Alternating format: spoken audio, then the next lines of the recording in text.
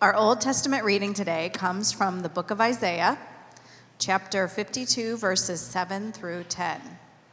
Upon the mountains are the feet of him who brings good news, who publishes peace, who brings good news of happiness, who publishes salvation, who says to Zion, "Your God reigns." The voice of your watchmen, they lift up their voice. Together they sing for joy.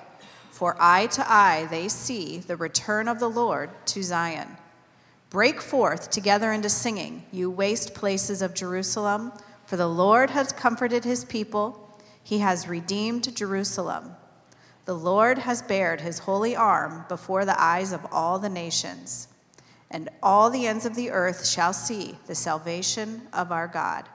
This is the word of the Lord. Thanks be to God. Well, today we begin an epic journey through the book of Romans. Romans is arguably the most influential letter ever written. In the history of Christianity, its significance towers above anything else because of all of the doctrines that pour out of it. Justification, sanctification, election, perseverance of the saints, the Trinity, Christian liberties, and the list goes on and on. A text from Romans provoked the conversion in the 4th century of Augustine of Hippo when he picked up a Bible and read from the 13th chapter a verse that said, "Let us walk properly as in the daytime, not in orgies and drunkenness, not in sexual immorality and sensuality, not in quarreling and jealousy, but put on the Lord Jesus Christ and make no provision for the flesh to gratify its desires." If you've ever read Augustine's Confessions, you know why that verse was so powerful. He had grown up in a Christian home, but had strayed from his faith and had become a playboy. A monk named Martin Luther had his entire theology rearranged after reading the book of Romans. And an Anglican priest named John Wesley was converted to Christ after reading Luther's preface to the book of Romans, and Wesley later became the founder of Methodism. The scope of what is written in its pages is nothing less than breathtaking. It is Paul's most systematic work, and according to N.T. Wright, is philosophically on par with anything ever written by Plato or Aristotle. The Protestant Reformation grew in large part out of its disagreement with the Roman Catholic Church over how to interpret the book of Romans. Now, Paul wrote the letter sometime between 55 and 58 AD, but had never visited Rome. He was not the church in Rome's founder, but he was like a spiritual father to many of its members, possibly 10%. Many of the Romans knew him by reputation. And in the end of the book of Romans, in chapter 16, he lists about 30 of those people that he knew very closely. 30 out of about possibly 300. The reason for writing Romans was the friction between Jewish and Gentile believers that occurred prior to Paul's writing. In the year 49, the Emperor Claudius expelled the Jews because of quarreling among themselves about someone named Chrestus. Now, we are not positive, but it is likely that it was a reference to Christ. The Jews, the ones that believed in Jesus and the ones that did not believe in Jesus, started quarreling. And in Acts 18:2, there's this passage, Claudius had commanded all the Jews to leave Rome.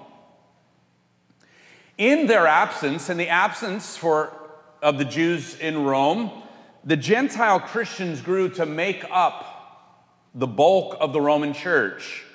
And when the Jews returned 5 years later after the death of Claudius, the church was poised for a multicultural conflict. The Jews had all this history to their faith, and the Gentiles had all this pagan history behind them, and that caused conflicts. And Romans, the book of Romans, speaks into that. Now, it doesn't only address that. The foundation is Paul writing to unify these divided Christians, these Jewish believers and these Gentile believers, because as they bring to the table their own sort of cultural sensibilities, the way that they even think about God is different. It would be the equivalent of a really important, well-recognized, famous theologian today writing a book to unify black and white Christians and explain why, though they worship the same Lord, their worship looks so different at times, and they at times think very differently about God. So let's read the first 7 verses of Romans chapter 1.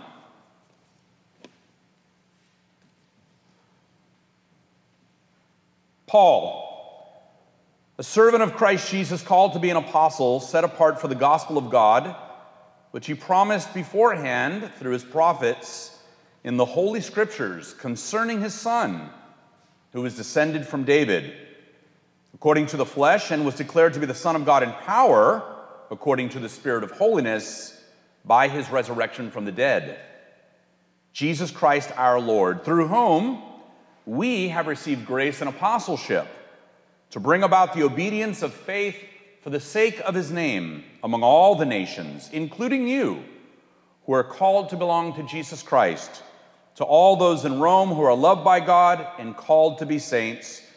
Grace to you and peace from God our Father and the Lord Jesus Christ. Father, now we pray that you would transform us in your Spirit through the preaching of the word here today in Romans and even going forward. Lord, till the soil of our hearts that we might receive the seed that you would plant in us.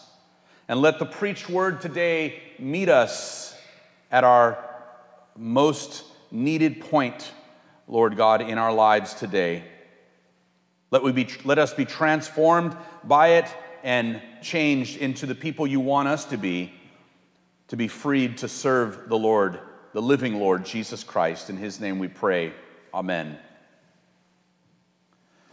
Well, the first thing I want us to notice in this lengthy introduction that Paul gives, which is a lot lengthier than most of his introductions, because again, the Romans did not know him personally, and so Paul is telling us a little bit about himself in this introduction, primarily how he views himself.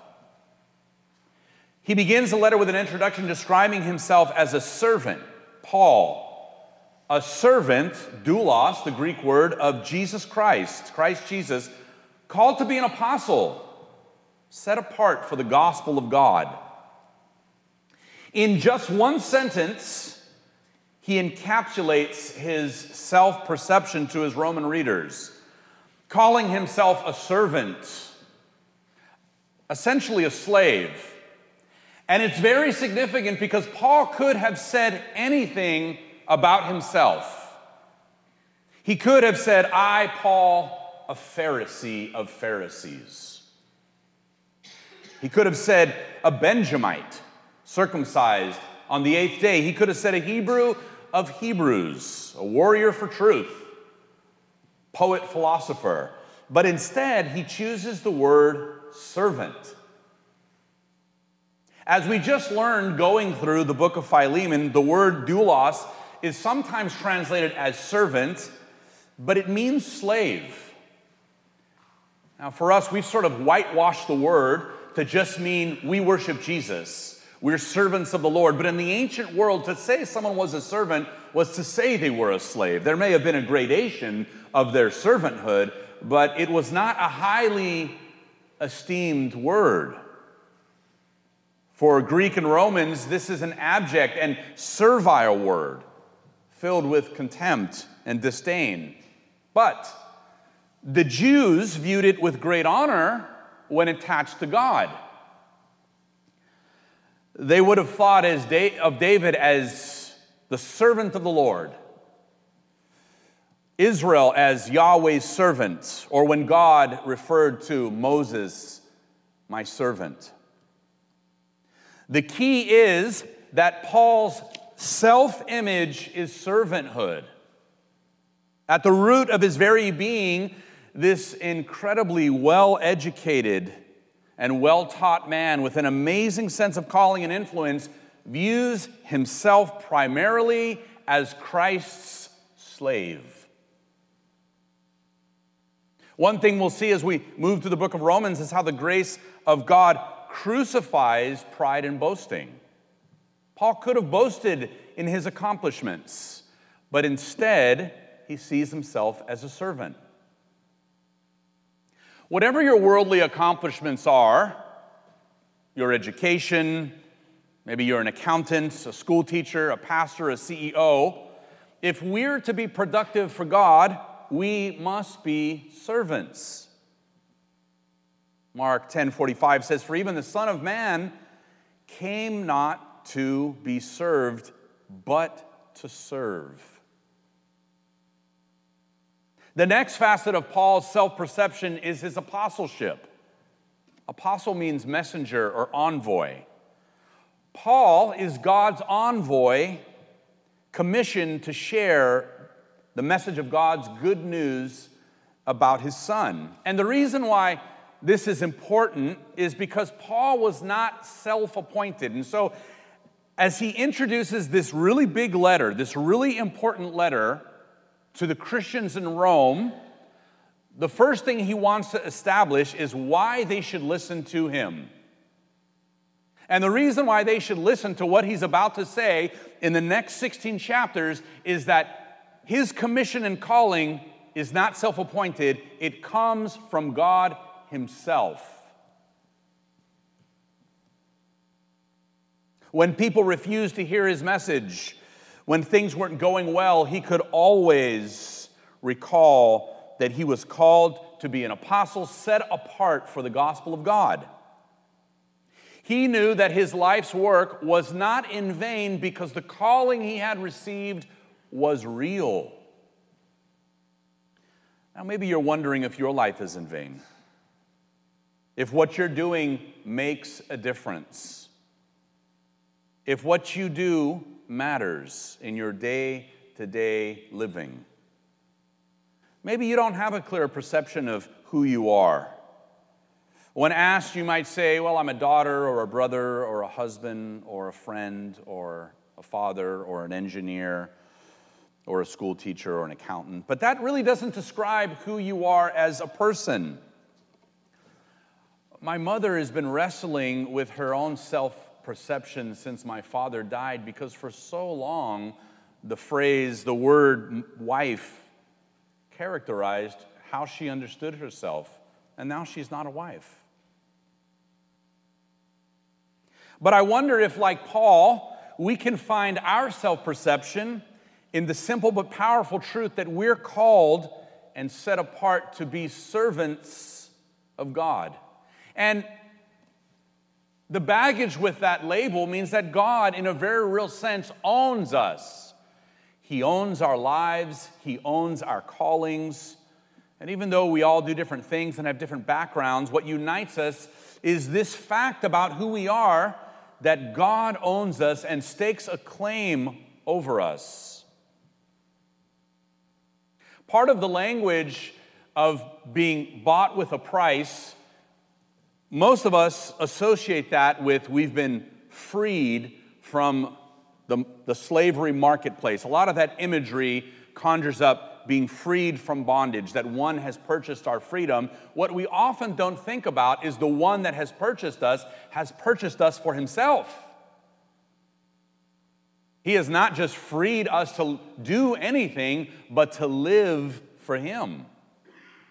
And so this imagery of servanthood is really powerful for Paul, and it's going to appear over and over and over again. Paul was sustained by his calling as an apostle to preach the good news, and he knew who he was. He was a doulos. He was a slave for Christ. The second thing that Paul communicates in this introduction is his view of preaching. He says, Paul, a servant of Jesus Christ, called to be an apostle, set apart for the gospel of God, which he promised beforehand through his prophets and the Holy Scriptures. You know, the gospel wasn't a theological novelty, although for a lot of people in the first century, they felt like it was. Some newfangled idea about God and some person who some of these people did not even know. Not everybody had met Jesus. Especially when Paul writes this book some 30 years after the life of Christ, he's talking about someone that they've never encountered or never met. But in Paul's mind, the gospel was in the Old Testament scriptures. In 1 Corinthians 15:3, Paul announces, Christ died for our sins according to the scriptures. And for Paul, that means the Old Testament, the only Bible that existed at the time, which was the Hebrew scriptures, what we call the Old Testament. And verse 3 stresses this point that Jesus was the son of David, and in verse 4 stresses that he was the son of God. The son of David, the son of God. Now, one of the reasons why all of this is really, really, really important is because in the first century when Paul writes, the idea of a son of God is already sort of a phrase pregnant with meaning for people living in the Roman Empire. And maybe you can guess what it usually refers to. It usually refers to the emperor. The emperor serves and has the right to rule because he is a son of God, maybe Apollos, maybe Zeus. And so for Paul to sort of reappropriate this language of Son of God to Jesus, this prophet of Nazareth, this backwater, for all intents and purposes a Galilean peasant, is radical. I mean, it's controversial. It's shocking for him to call Jesus the Son of God. And as we move through this chapter, when Paul talks about what he is and isn't ashamed of, a lot of it is the knowledge that a lot of what he's saying sounds shameful. It sounds embarrassing. And it does not always land on the ears the right way, especially to people who have entirely different definitions of a lot of these phrases. So the gospel wasn't a novelty. It was found in the Old Testament. Jesus is not a son of God because of his aristocratic lineage like the Caesars, but God himself has sanctioned his rule through his resurrection from the dead. His lineage is he's a descendant of David, but more than that, he's a son of God, and what proves it is his resurrection from the dead. And this is remarkable. It's really remarkable coming from Paul, who had previously thought that Jesus was a messianic pretender. Paul persecuted the Christians because he thought they were heretics, because it was a movement that first emerged among Jews, his countrymen, and he was careful to eradicate this dangerous heresy, because in Paul's mind, Jesus was just a pretender. And now he's writing a theological treatise to unite Christians and proclaim that this Jesus, who he once thought was a pretender, is the Son of God. The third thing we see is Paul's view of his commission. How does Paul view his commission? Well, largely as a matter of grace.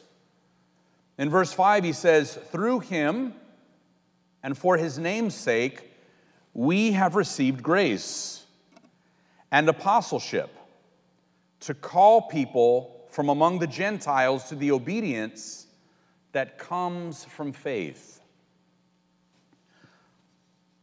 So we've seen Paul's view of himself, Paul's view of preaching, and now his view of his commission, which is by grace. Grace is the epicenter of Paul's calling. It's the epicenter of Paul's theology. It's by grace that Paul is who he is. And the Reformation, by the way, was no fluke, because in the years from the early church to the medieval church, this message of grace had been muffled.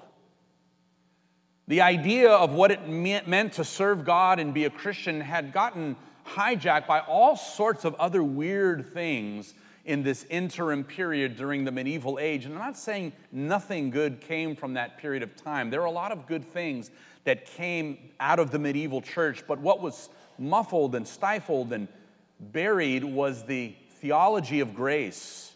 And this is why in the early 16th century, the book of Romans is at the center of the controversy of the medieval church and the reformers and what they're arguing about. Because this idea of grace, if it is not functioning in your theology, it's very easy for your own idea of yourself and God to be led astray very easily. And many people have walked away from the faith because they have not sort of gotten a hold of the theology of grace. That we are who we are, not because of how good we are, not because of how often we're in church, although I wish that kind of were part of the package. But by grace. And this is what Paul says in 1 Corinthians 15 and 10. But by the grace of God, I am who I am. And his grace toward me was not in vain. On the contrary, I worked harder than any of them, though it was not I, but the grace of God working within me. There's some tension that's rife in that statement because the idea of grace is that we're liberated from having to work for our salvation. But in Paul's mind, the grace of God, knowing that his salvation is locked secure in God's love for him, frees him to work even harder. Because whatever failures or bumps in the road he's going to encounter along the way don't affect God's love for him. Therefore, he can work with all his might. He's freed to work for God. He's freed to labor for God. He's free to move in his calling with absolute, total abandon for God, knowing that his salvation and God's love for him is secure. It is in stone. Because it's really got nothing to do with him. It's got everything to do with the love of God, the initiating love of God. By grace, in Paul's mind, God saved Israel from the Egyptians, and it is now by grace that his ministry is reaching the Gentiles. It is all by grace. Again, the language of grace will dominate Romans, we'll come to see. Karl Barth said, and we don't agree with Barth on everything, but he said, only when grace is recognized to be incomprehensible is it grace. I'd like to think that what energized and motivated Paul for his entire life until the day he died was this unfathomable reality. How could God save someone like me? Sort of the incomprehensibility of grace. And if you just stop for a moment and think about things that you've done, ways you've thought, shameful behaviors in your past, and really are honest with yourself, you have to recognize and confess that God's grace towards you is incomprehensible. Like, why? Why would God save you? Why should God love you?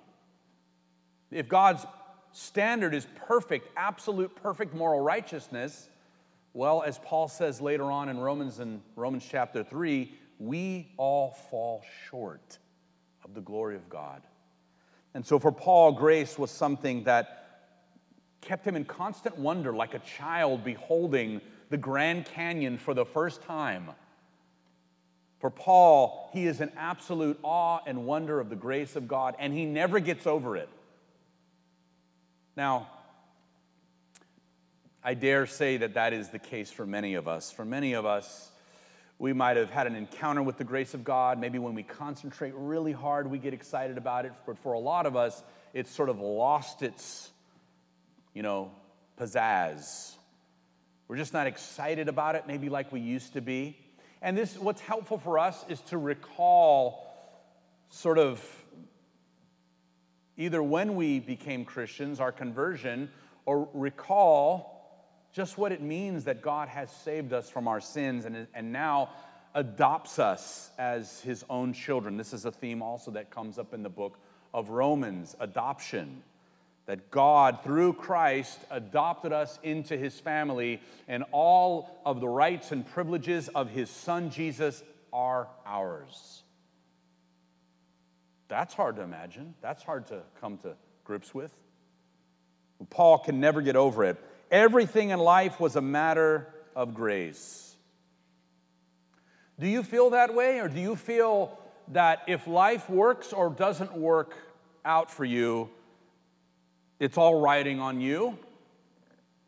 This is a weird place to be when we know that decisions have consequences, and we should be wise. Coming out of the book of Proverbs in the early fall, Proverbs sort of counseled us that we should be discerning and wise, because if you make foolish decisions, you suffer the consequences. And yet, the theology of grace militates against absolutizing that point of view, because God is always behind the scenes as our Heavenly Father, working for our good.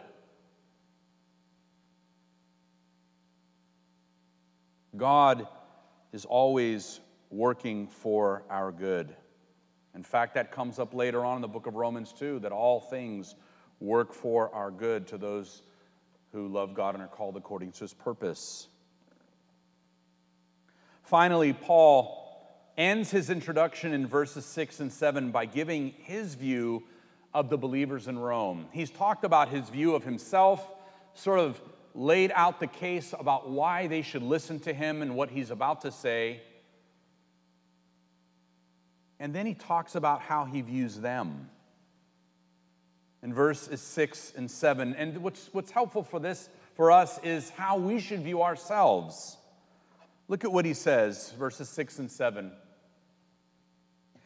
And you also are among those who are called to belong to Jesus Christ.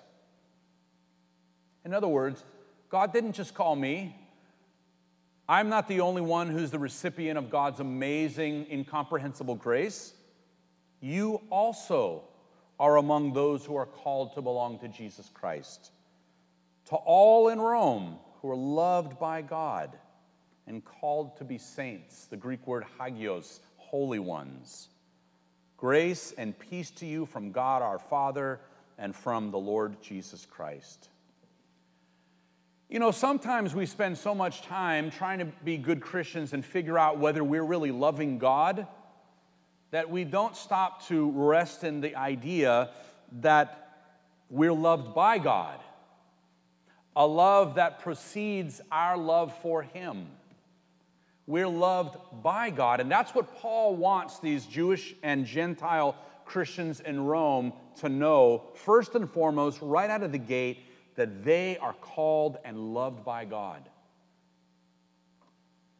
How should we view ourselves? We all know we have shortcomings and mistakes. You've sinned this week. You may have sinned this morning. I know every Sunday morning, because I'm frustrated, we're going to be late. Come on, we've got to get there. I have to repent every Sunday, right before church. But how should we view ourselves? As loved by our Heavenly Father. And this is the one thing I really believe what it means to trust in Christ for salvation. That you really embrace this idea of God as a loving Heavenly Father. Because unless and until the day you are really able to accept that God loves you as a Father, you can never really have joy in your faith. You can never really be a joyful Christian until you believe that God absolutely loves you as a Father. And when we come before God, He sees us as His children. Just like you parents in here, you see your kids, you know they're not perfect. Sometimes they do things that frustrate you, but you don't reject them, you love them because they're your children. And until you come to rest in that knowledge and let it guide your faith, you may not ever really have joy as a believer. But that's what Paul wants the Roman Christians to have, is the confidence and the sense that they are loved by God. That's how He views them, that's how God views them, and that's how they should view themselves. And I just want to say this morning that that's how you should view yourself. If the book of Romans is about anything, it is about God's love for His people, Jew and Gentile, Greek and Roman, every group. God is no respecter of persons. coming to grips with the knowledge that God loves us. In William Peter Blatty's novel, The Exorcist, the older priest, Father Lancaster Marin, he says, at the end of the day, all unbelief may be simply the inability to believe that God actually loves us. And if you think about that for a moment, that's profound. That unbelief may not stem simply from a lack of desire to want to worship God, but from the incomprehensibility that God could actually love us. Paul doesn't mention here the believer's love for God, but something more important, God's love for the believer. You know, we don't have a relationship with a distant deity, but someone who is close to us, who loves us intimately, who knows all the worst things about us and still loves us. You know, for those of you that have been married a really, really long time, you think your spouse knows a lot about you, and they probably do. But there are things you know about yourself that even they don't know.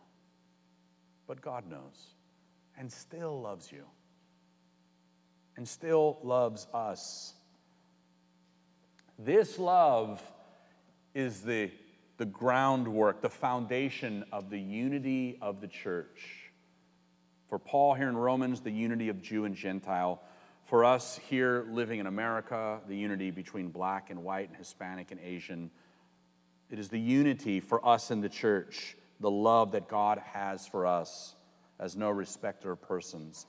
This morning, whatever dissatisfaction you may feel with your life, you've been called and set apart and commissioned, and most of all, loved by God. Rest in that this morning. Father, thank you for your grace and your mercy.